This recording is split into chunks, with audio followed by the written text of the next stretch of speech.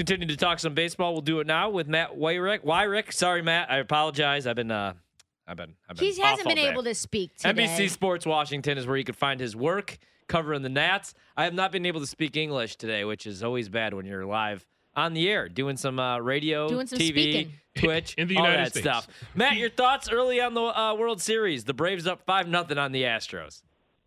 Ryan, Q, Trista, thanks guys for having me. Thanks Appreciate for y'all being bringing here. me on, and no worries on the name. Everybody gets it wrong. I'm used to it. I have never yeah, gotten your name wrong, Matt, ever. I mean, Ever. I know you personally, and I just have never even said it wrong to your face multiple times every time I see you. No. I and couldn't say you the guys- name of my actually, own I podcast spelled- today. That's how bad it is.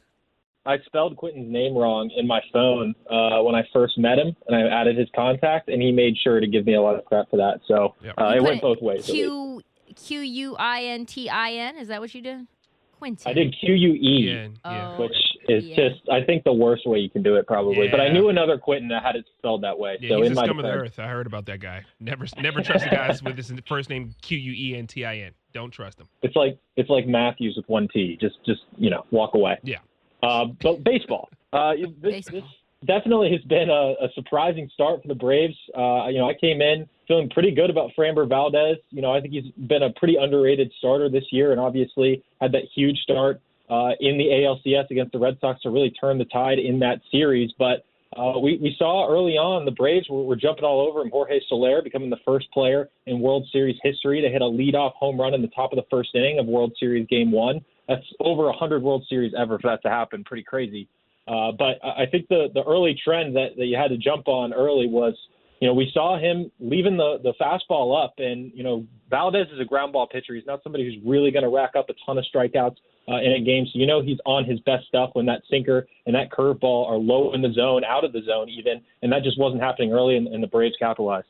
I tell you what, it has been a surprising turn of events. Before the playoffs, you had the White Sox and the Giants in the World Series. No shade. I had the Dodgers and the Red Sox. What is the most surprising thing about their postseason run, both of these teams, in your opinion? I think the Astros are just exactly what we thought they were, before the scandal. I mean, I know they don't have a ton of the same players Scandal? that they did back in 2017. What scandal, right?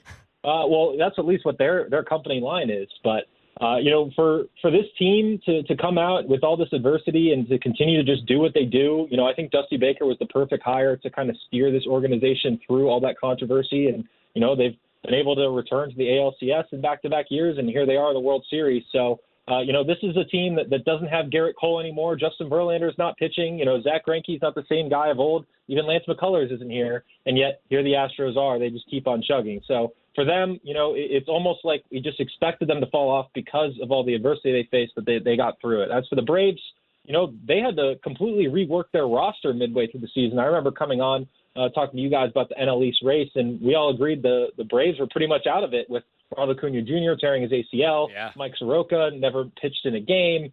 You had, of course, Marcelo Zuna and the domestic violence incident, and he's no longer a part of the team. So, we kind of counted them out, and they rebuilt that outfield at the deadline and, got these young pitchers, Max Fried and Ian Anderson, to carry this team throughout the second half, and they were able to make a run, and with just 88 wins, they were able to win that week NL East, and here they are making one of these miracle ones throughout the postseason.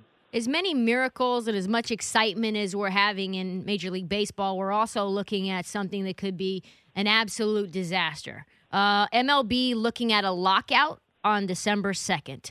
How bad do you think this work stoppage could be, and how damaging would another strike be to the game? It would definitely be huge, and I think we are headed to some intense negotiations between the Players Union and Major League Baseball this offseason. We saw an example of what could come during 2020 when Major League Baseball was the first sport that had to figure out how to play And it was amid the ugly. coronavirus pandemic. And ultimately, they probably could have got in between 81 and 100 games if they had, gotten their stuff together and figured out a way to get a season going relatively quickly. But they couldn't. Even after agreeing on health and safety protocols, they were not able to agree on salary minimums and how players were going to have their pay reduced and everything like that. So they end up only playing 60 games, which has been deservingly called a Mickey Mouse season. And I think that, we're hopefully not going to be bleeding into next year, but I think this is going to be a long off season, one where we see a prolonged negotiations between the two sides. We saw a lot of stuff get leaked in 2020. They seem to have clamped down on that, so I don't know if either side is really going to be going to the press like they were a year ago. But I do think that this is going to play a major factor on free agency and whether or not these big names get signed early on or have to wait until later into the offseason. This is a mega shortstop class. We got guys like Carlos Correa and Corey Seager, Trevor Story, really big names hitting free agency this offseason, Max Scherzer, Clayton Kershaw as well. And we don't really know, if there is going to be a luxury tax threshold within the same point that it's been the last 10 years. We don't know if there's going to be a spending minimum for teams that have been, at the bottom of the payroll rankings for the last few years. Teams like the Orioles, are they going to need to add to their payroll just to meet that minimum? So there's a lot of uncertainty, not to mention the fact that there might be the DH in the National League next year, which is apparently going to be used as a bargaining chip. And that's something that, that's 15 jobs right there that'll open up if they were to add that to the NL. So there's a lot of factors that go into play here. I think that it's something that has been drawn out already, probably should have been close to getting taken care of, and it's not. And it's going to be up to Rob Manfred to try to be the mediator. And to this point, we haven't seen him do a really good job of that. Matt is probably one of the smarter baseball minds I've ever heard in my life. Like every time, that's why I hang around him, especially during my fantasy draft in which he's the commissioner. I had to just steal all his picks and what he might have done so I could get my team together. We didn't make the postseason, but we were close. Matt, I don't know if we've, please correct me if I'm wrong. Did we get your play or your pick for this World Series? Like, I don't even think you've given out your prediction yet, have you? Am I missing that? Yeah, well, my previous one, as Tristan mentioned, was White Sox Giants. That is in shambles. But I put it out on Twitter right before the game, Astros in 5, which is not really looking like a great pick at the moment. But I do think that this Astros pitching staff is criminally underrated. I mentioned how they don't have a lot of the big names that they used to, but Framber Valdez has stepped up this season. We saw Luis Garcia put together a case for Rookie of the Year. We have, of course, Jose Urquidy, who Nationals fans know well, having started Game 4 against them back in 2019 World Series, going 5 shutout innings against the Nats in that game to help even that series at 2-2 at the time. And then, of course, if we do get to Game 4, who do the Astros have but Zach Greinke? Maybe a guy who was reaching the twilight of his career, but still somebody who has the postseason pedigree, has been there before, obviously a former Cy Young winner. So I really like that pitching staff and the offense. Both these offenses are really good, but the biggest difference to me is the Astros, the contact percentage, 80.6% this season. That's highest in baseball, and they're the only team over 80%. They put the ball in play almost every time they go up to bat. Meanwhile, we have the Braves, who in the postseason so far, over a 27% strikeout rate. They swing and miss a lot. And, this isn't a high strikeout team, the Astros, but they can be, a team that doesn't have to put the ball in the strike zone. They can play outside, try to get these guys to swing and miss. And so far, they're not doing that. And I think we're seeing the results of it as to why the Braves have jumped out 5-0 in Game 1. But I think overall that the Astros hold the edge. They're the much better team than they've been here before. And I feel like they're going to cruise. If not, they win today. They'll go forward and do pretty well. Matt, if you had to make a World Series MVP pick, if you're going with the Astros, who do you think could bring it home? Altuve is 10-1 right now. I like Tucker. He's 14-1. That's Correa what I ended up playing. 15-1. Yeah, and he's going to get paid, obviously. Yeah, I like those odds for Correa for sure, and he's been tearing it up. He's such a good postseason hitter in general. As with Altuve, he's like top 5 in home runs all time in the postseason. But I actually really like Tucker.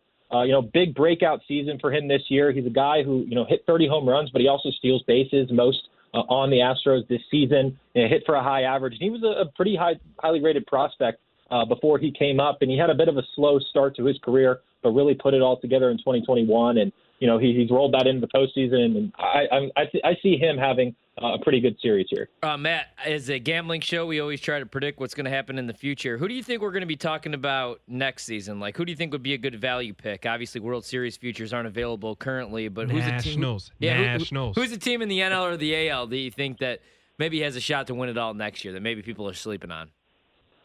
Yeah, it's going to be interesting with the offseason. There's a lot of big names that are going to be changing places, so a lot of things can change across the landscape. But if I had to pick one team, I think that the Mariners are a sneaky pick for next year. Nice. Maybe not to win the World Series, but to compete in that AL West, compete for a postseason spot. They came really close this year, down to the wire. as a team that basically sold at the deadline, we have Kendall Graveman, who's one of the top relievers in the Astros bullpen right now. He was pitching for the Mariners for most of the season up until the end of the trade deadline. And, I think the Mariners really could have used him down the stretch. And if they had held on to him and acted as buyers over the offseason prior, I think that was a realistic shot for them to make the playoffs. And they're bringing back most of these guys next year. Jared Kalenic, a top prospect for them, showed some signs of being a really good player. So I'm excited to see what he can do with a full season. So Mariners will probably be my pick to click for next season. Speaking of people who potentially could come back for a swan song, really quickly, is there any possibility we could see Ryan Zimmerman back for one more year? I think it's definitely possible. He had the end of the season, his final game at Nats Park. He had a bit of a standing ovation. The Red Sox came out of the dugout, clapped for him, all the fans, and very emotional. And it certainly looked like it could be his last season, but I think that he's undecided at this point, and he's going to wait to see how the Nationals offseason unfolds. He's not a guy who's at a point in his career where he wants to go through a rebuild. He did that with the Nationals before for a very long time before they became good back in 2012. A guy who reached the major leagues in 2005. That's a long time to go through losing. And obviously his career arc culminated in the World Series. But I think that, he's going to see how the offseason shakes out. And if there's a spot for him, I think the Nationals will be willing to bring him back on a cheap deal. But it's going to, kind of come down to whether or not they're really trying to go for a top 5 draft pick next year, or if they want to be somewhat competitive while giving young guys a chance. It looks like Charlie Morton is just leaving the mound right now with the left leg injury, apparently. So this could get really weird. Not looks just like an ankle? impacting or an ankle. Not just this game, but always, the entire series. Yeah. Wow. That's not good. Braves bullpen, big 3 arms, Tyler Matzik, A.J. Minter, and Will Smith. They're the guys who have been so crucial for them this postseason. All of them left-handed. And the Astros, 4th highest OPS against lefties this year, 3rd highest slugging. So this is a team that crushes lefties, and if the Braves are having to go to left-handers relatively early, we could see them, make a bit of a comeback here. Let's see. Well, Will Smith has never lost anything. He's my favorite Fresh Prince of Bel-Air. I'll tell you that much, Matt. Thank you so much for joining the show, big dog. Absolutely, guys. Thank you. Thanks, Matt. That's Matt Wyrick right there, and he joined us on the Roman guest line. Get a free online evaluation, ongoing care for ED, all from the comfort and privacy of your home. Go to GetRoman.com/BetQL now to get $15 off your first month. That's GetRoman.com/BetQL. Well, if that's the case, and you get a lefty coming in out of the bullpen right now, you could jump on the Astros plus 625 on the money line, only over at BetMGM. The king of sports. The only sports book. There you go. I was fast, wasn't I? You were.